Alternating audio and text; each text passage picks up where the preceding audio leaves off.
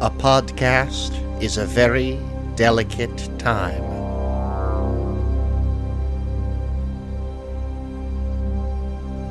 Know then that it is the year 2020, March the 13th.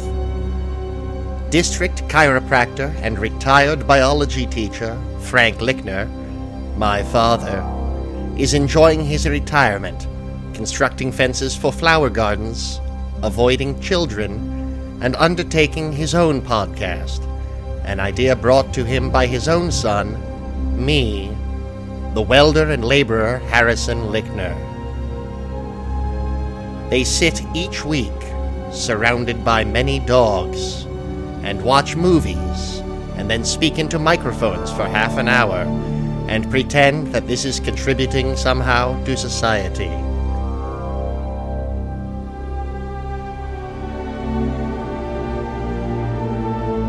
Oh yes, I forgot to tell you. The film they have viewed this week is a box office bomb, the only film David Lynch views as a personal failure, an insane undertaking of an adaptation of a messianic science fiction novel from 1968. The movie is Dune, also known as Dune.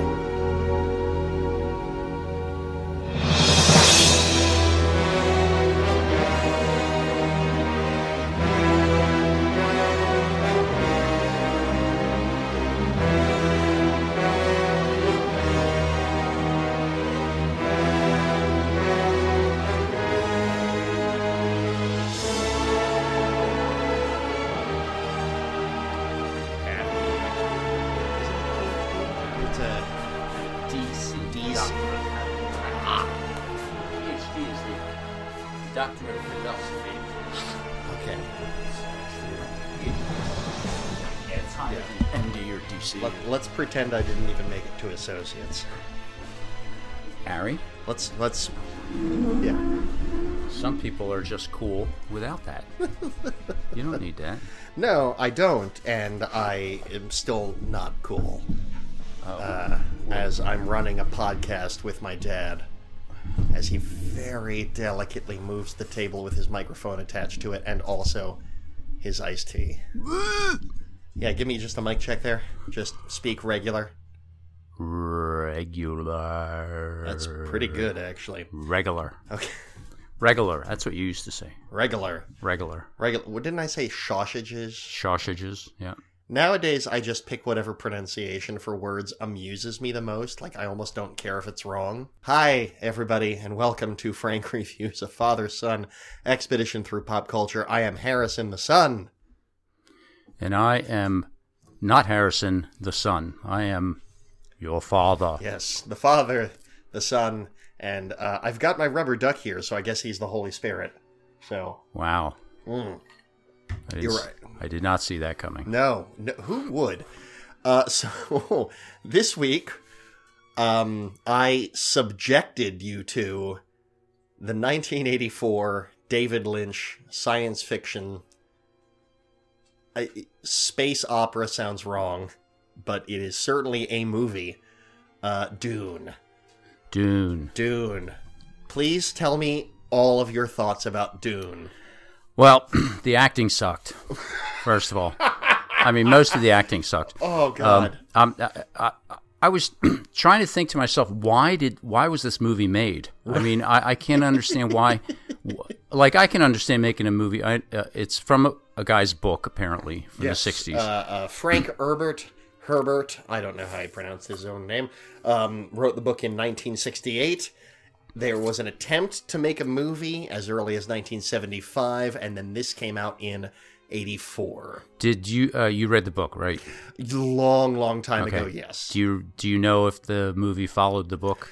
The movie, it takes a lot of stuff from the book. It certainly follows the book more than the 1975 adaptation would have. And I told you a little bit about that. There's a documentary called Jodorowsky's Dune that it's the greatest movie never made, and like the design would have been by H.R. Geiger, the guy who designed the Alien and Aliens, Orson Welles, Salvador Dali, Mick Jagger. Why did I call him Rick Jagger? Good Lord, Mick Jagger. The character of Paul was going to be played by the director's 12-year-old son. But, like, this adaptation gets a lot of stuff from the books, where it's, like, obviously the worms, the spice, controlling the universe, the concept of this... The movie is about, I want to say, 65% the book, with a bunch of weird stuff added in, like... weird stuff. The weirding modules, the weird sound controlled laser guns, they were a wholesale fabrication for this movie. They were not in the book. The weirding way in the book is actually a very fancy style of knife fighting, of which there is a little bit in this movie, but not much. Yeah. Now, for those of you that are never going to watch the movie, which I hope is everyone, please watch this movie. I love this movie. It takes place about 8,000 years in the future. Ish, yeah. Yes. Take a decade or so. They're still fighting with knives. Mm-hmm. They still have 80s haircuts. We still have the same clothing. Whoever put this movie together, if you've ever seen Jules Verne's 20,000 Leagues Under the Sea. Yeah, good call. And you look at the inside of the submarine and the style and that was supposed to be, I guess, in the 1880s, 90s, or early 1900s. I mean, something like that. But that's what this whole style was like. I mean, they were speaking to each other with these little microphones on rubber tubes. We don't even do that now, and there was no. I guess in '84, there was no wireless and stuff, but still, it was. Had they said it was 100 years in the future, it would have been funny. I think that Frank Herbert's original conceit, and I said a little bit of it to you last night, was that sometime in the future, I forget why exactly, but they outlaw quote-unquote thinking machines. So computers as we know them do not exist, and the discovery of the spice allows them to do... It's the unobtainium of this movie. It allows you to do anything depending on how it's applied. Yes, how convenient. Yeah, exactly. It allows you to become. It allows witches to be psychic. It allows folding space, basically warp travel, and it also allows the people with the massive eyebrows. Every time one of those guys was on screen, the eyebrows. They had these guys with eyebrows that look like toupees on above their eyeballs. Just unreal. One on each side. Yeah, like they just glued up two merkins to their faces. Plus the regular hair. Yeah, which was even more teased out because of the whole style of the film. But ingesting the spice as a liquid allows you to become a mentat, which is like a human computer. So you're able to process information as if you were. It's like it's the ultimate form of science fiction in that there is so much going on. So you need way more than a 2-hour, 17-minute movie to understand any of it. Okay, I mean, it had a lot. Well, at one point we talked about THC being the spice in current times, where it allows you to do anything, and you can travel in time and space without moving and stuff. Yeah, hey, we've all done that, right?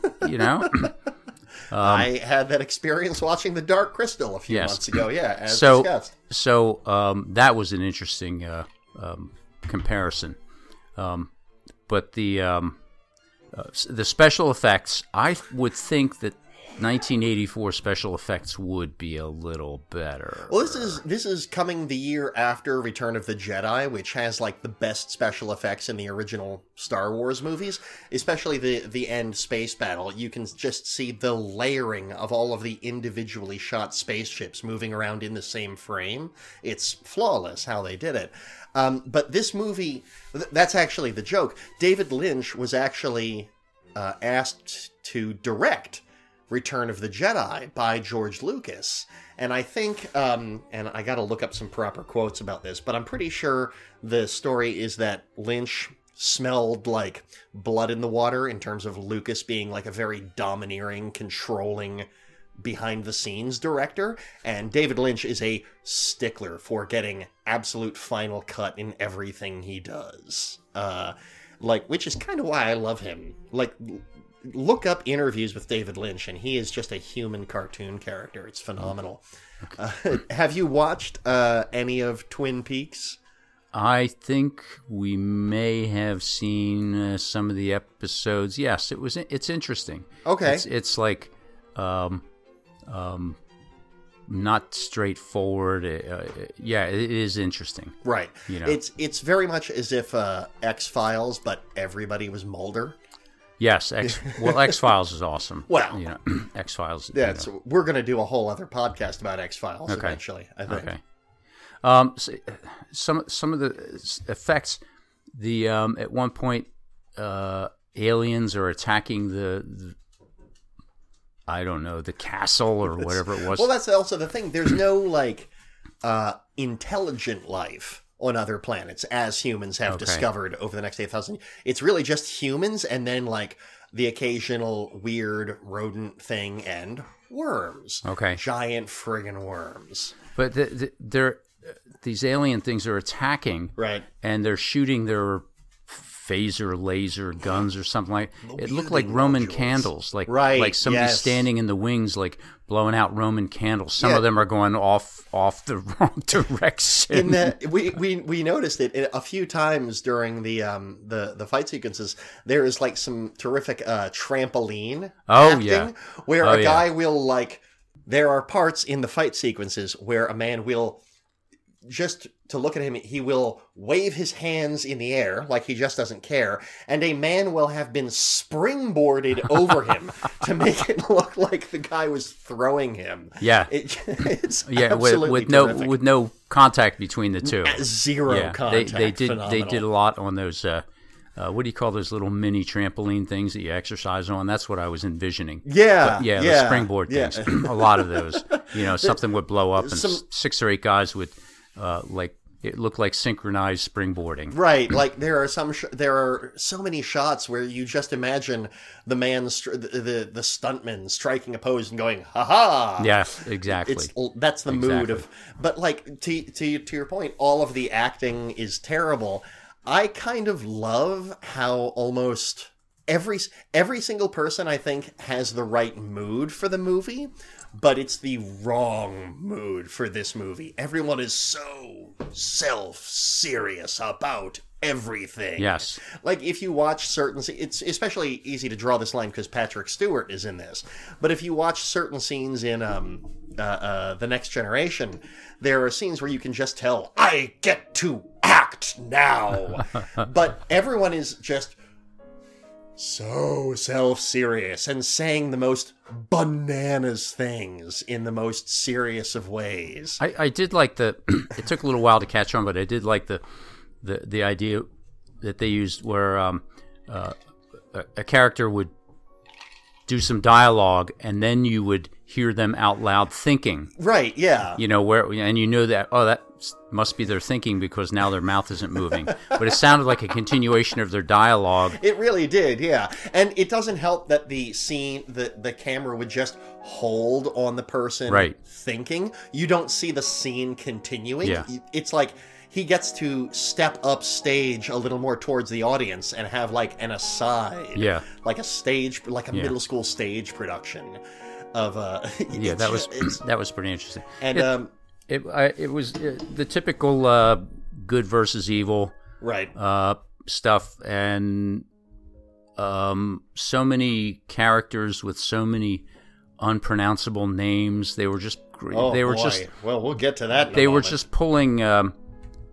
pulling consonants out of a bag and lining them up and making names for all these different characters. I had during the movie I was asking you, like, where is that actor now? What is this actor doing? Well, right. The one guy from Star Trek. Patrick Stewart. Yep. Yes, he was there. He looked pretty young. I guess he was that guy. If you just look at pictures of him through the ages, he has almost not aged. It's a little unreal. I'm sure that's one of his personal embarrassments doing that film. Well, I honestly don't know what Patrick Stewart thinks of Dune. But get him on a phone. Call him. Sure, I can do that. I have that power. Yeah. But there's so like in terms of the made up words, this, believe it or not, people were worried that this movie might be a little incomprehensible to them theater goers. So they actually at certain theaters passed out a 2-page handout. Okay. I don't know if it was 2 separate pages, it was double-sided, but I found copies of it online, and it's this beautifully... I'm going to spin the laptop around so you can see... Son of a... We now return to How David Lynch Stole Christmas. Hello, I got you a present. It's a thumb. Don't look away. Let the fear wash over you. I don't understand. That's the whole point. Now, did you leave a plate of black coffee out for me? No? In the future, please leave a plate of black coffee out for me. Also in the past. That was an antique glass. Yeah, sure. Not anymore. All right, so you were on the... All right. Hi, welcome back, listeners. That last noise you heard was me smashing a glass tumbler, appropriately named, in an attempt to show my dad this really stupid thing out of history. So, as you can see... It is a very beautifully done flyer with the official font they used and visuals from the movie right on there. And it's labeled Dune Terminology. And it's in alphabetical order, and it has the pronunciation guide handling there. Arrakeen, the capital of the planet Arrakis, known as Dune. Bene Gesserit, and I love this.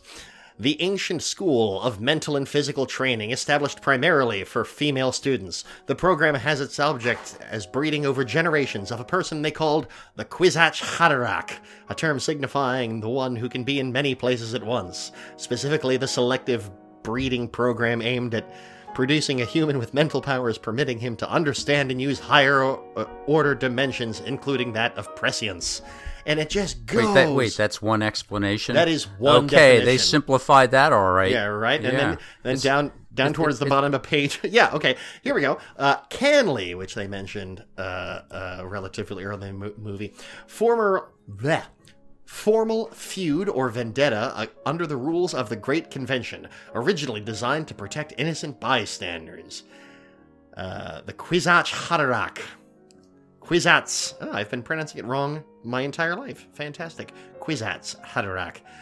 The one for whom the Bene Gesserit wait, and at whose production their selective breeding program is aimed. He will be able to bridge time and space, to be in many places at once. In a sense, a male Bene Gesserit, whose mental powers would be beyond any yet known. Which also brings me to, this movie is not exactly subtle in its weird sexism and homophobia. Yes. You can pick that up. Yeah, easily, yeah. Yes.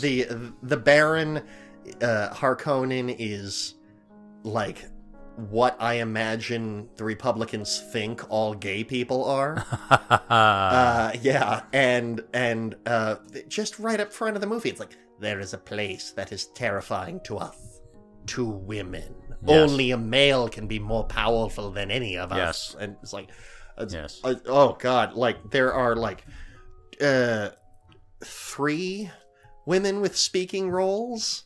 one of them is a villain, the other is pure love interest, and the third, as soon as she becomes pregnant, is almost immediately useless to the plot. Yes. Yeah. The women were breeders or something. Exactly. It just... The one female character right. I thought was adorable was the little tiny girl. She must have been 5 years old or something like that. Let me actually pull up to see when she was born relative to when this movie came out. I was just wondering where she is now. I think other than the Star Trek guy, I think this movie may have destroyed any hopes of any careers for any of the other actors. Well, the lead... That's not true because the lead went on to Desperate Housewives. Okay, the lead went on to Desperate Housewives. And so I make my point. There you go. Well, Kyle MacLachlan, he later went on to star in a lot of other David Lynch movies. He's the lead in Twin Peaks.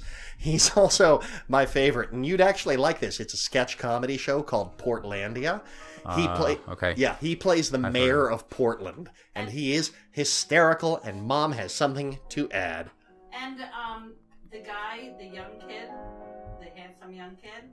Kyle MacLachlan? Yeah, he was also in the Avengers television show. What was that?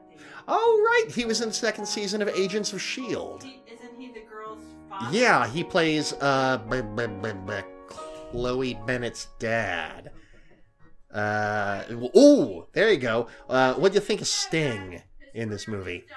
Not that familiar. I mean, I know who Sting is. Right, not that familiar, but he certainly was young and fit. Right. And certainly a boy toy for the Baron.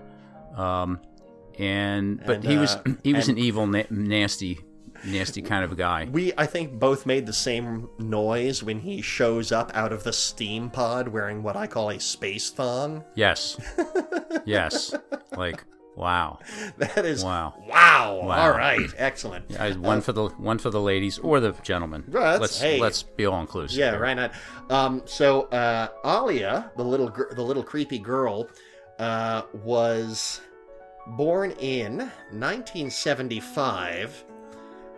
So she was 9 when this movie came out, but I know they filmed this movie like 3 years earlier. Yeah, okay. So she couldn't have been more than 6. I was going to say 5 or 6. Yeah. She was missing teeth in the front. Yeah, I mean that's age 5. Yeah, she was the creepiest tiny child. Yes. And then there's one scene where her face is covered in blood. Yes. She gets the last line of the movie, "But how can this be? He is the Kwisatz Haderach." And it's like, oh, wow, all right, they're leaning into this. But in a couple of weird ways, and I was trying to pull up this phone, in a couple of weird ways, there's no other time we could have done this movie. Because as I said during the film, Max von Sydow, the guy who played Dr. Keynes, who had that epic voice. Yes. He only passed away just a few days ago, as of this recording, on March 8th, at 90 years old. Wow. And he is, most notably, the lead in The Seventh Seal. So imagine going from The Seventh Seal, being the knight who plays chess against death, to Dune. He also plays, and this one I've never seen, so we should probably jump into this at some point. He was the Emperor Ming the Merciless in Flash Gordon. Oh my gosh. Which, yeah.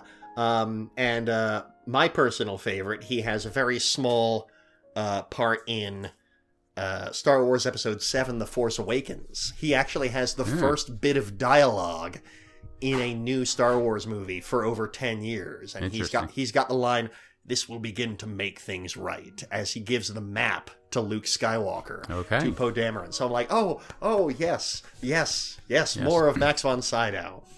Any other thoughts? Well, because oh, no, that's right. Sorry. Speaking of things because we couldn't have covered Dune at any other time, remember a few weeks ago how you were saying how Muppets should be happy? Yes. Okay, so I follow an account on Twitter, and I'm going to try and pronounce this name correctly. It is Bruce McCorkindale, which is an excellent, excellent name. And he's been posting lately these crossovers of Muppets with famous movies. And here is the one that he posted this week. It is Oscar the Grouch riding on top of his worm friend, riding a a la worm. Dune. Yeah. Unbelievable. So I don't really believe much in fate or anything like that, but the planets certainly aligned this week for us to cover Dune. Okay. Did you have any closing thoughts about Dune? Any favorite scenes? It was... The second half was... I don't know, there was something about it that made me want to keep watching it, to see how the story developed and so forth. The first half of the movie is almost entirely just people speaking in exposition. Yeah, but it was an interesting story. The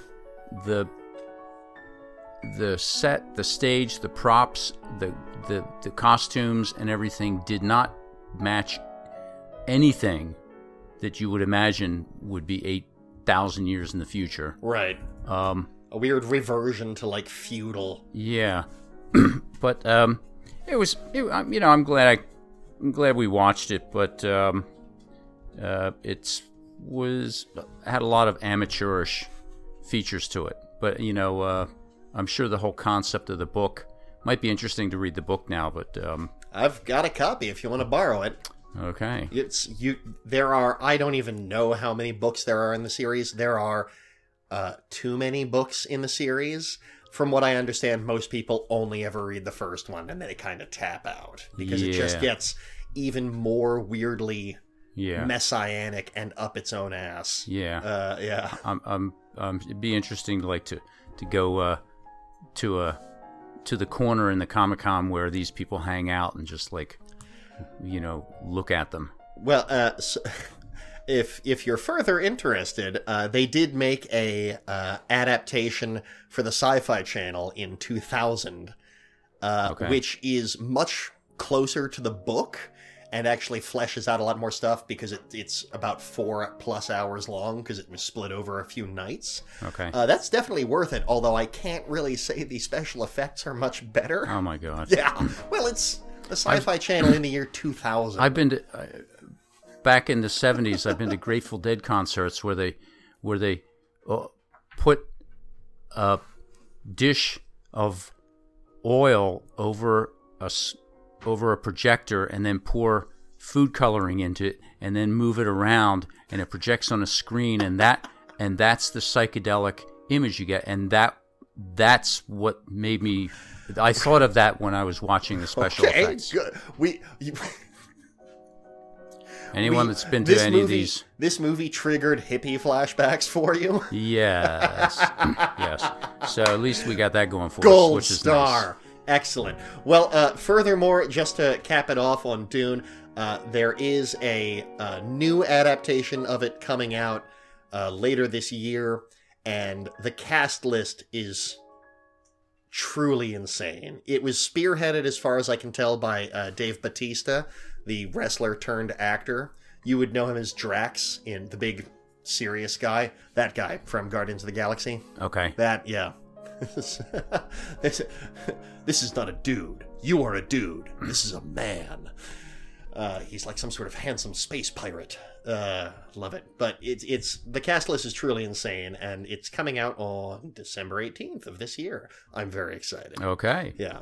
But I also wanted to talk about, just because we've been talking about this a lot, especially on show, next week, we are covering 1933's King Kong. Because King Kong. This Sunday, Fathom Events is doing special screenings, and you forgot, despite having this conversation with me many times, you will not be here. No, I'm traveling. On Sunday. I'm traveling. You will be visiting former guest of the show, Molly, your daughter, my sister. I'm folding with the spice and traveling to Savannah. Oh my God.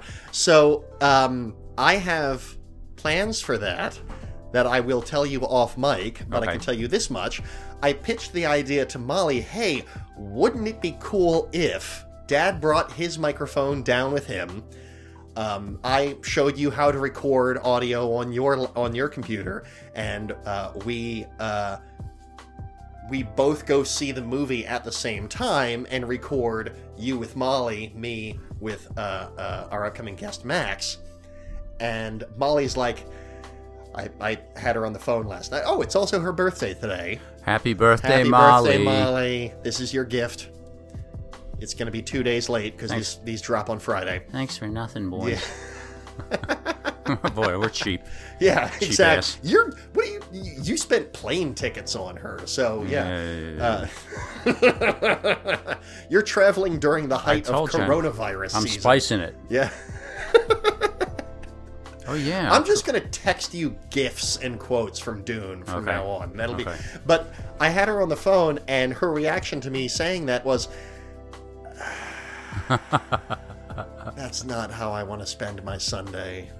So you will not be seeing King Kong on Sunday, as far as I know. Apparently but not. I will reserve the surprise for the episode for when it drops next week. Okay. But for having you suffer through Dune and the Dark Crystal Oh, Dark Crystal. back to back, more or less back to back, I thought the next movie we review after King Kong, I thought I'd give you a little treat. You can have this movie as a treat.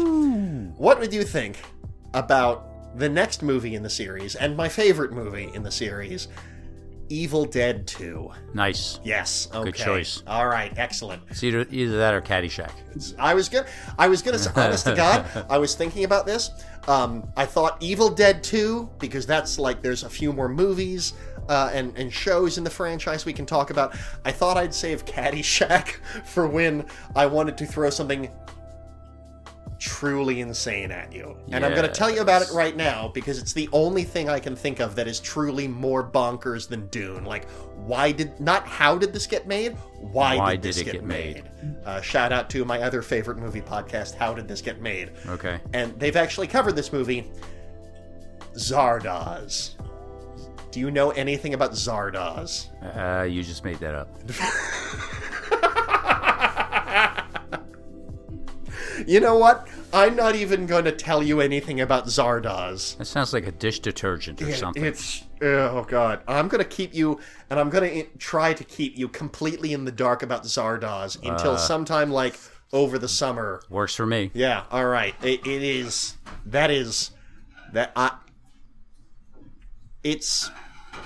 a movie. Okay. Should it be? Probably not. It is. It has been committed to film. That is the Okay. best we can say. Dad, do you want to take us out? Thank you for listening to our hard work and our efforts. Tell your friends, tell your family, get your mom to listen to this, and your dad, and see what they have to say, and go out and do something with your lives instead of sitting around listening to podcasts. Controls the spice, controls the universe.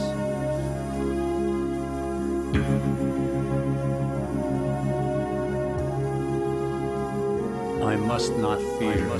Fear is the mind killer. Fear is the little death that brings total obliteration.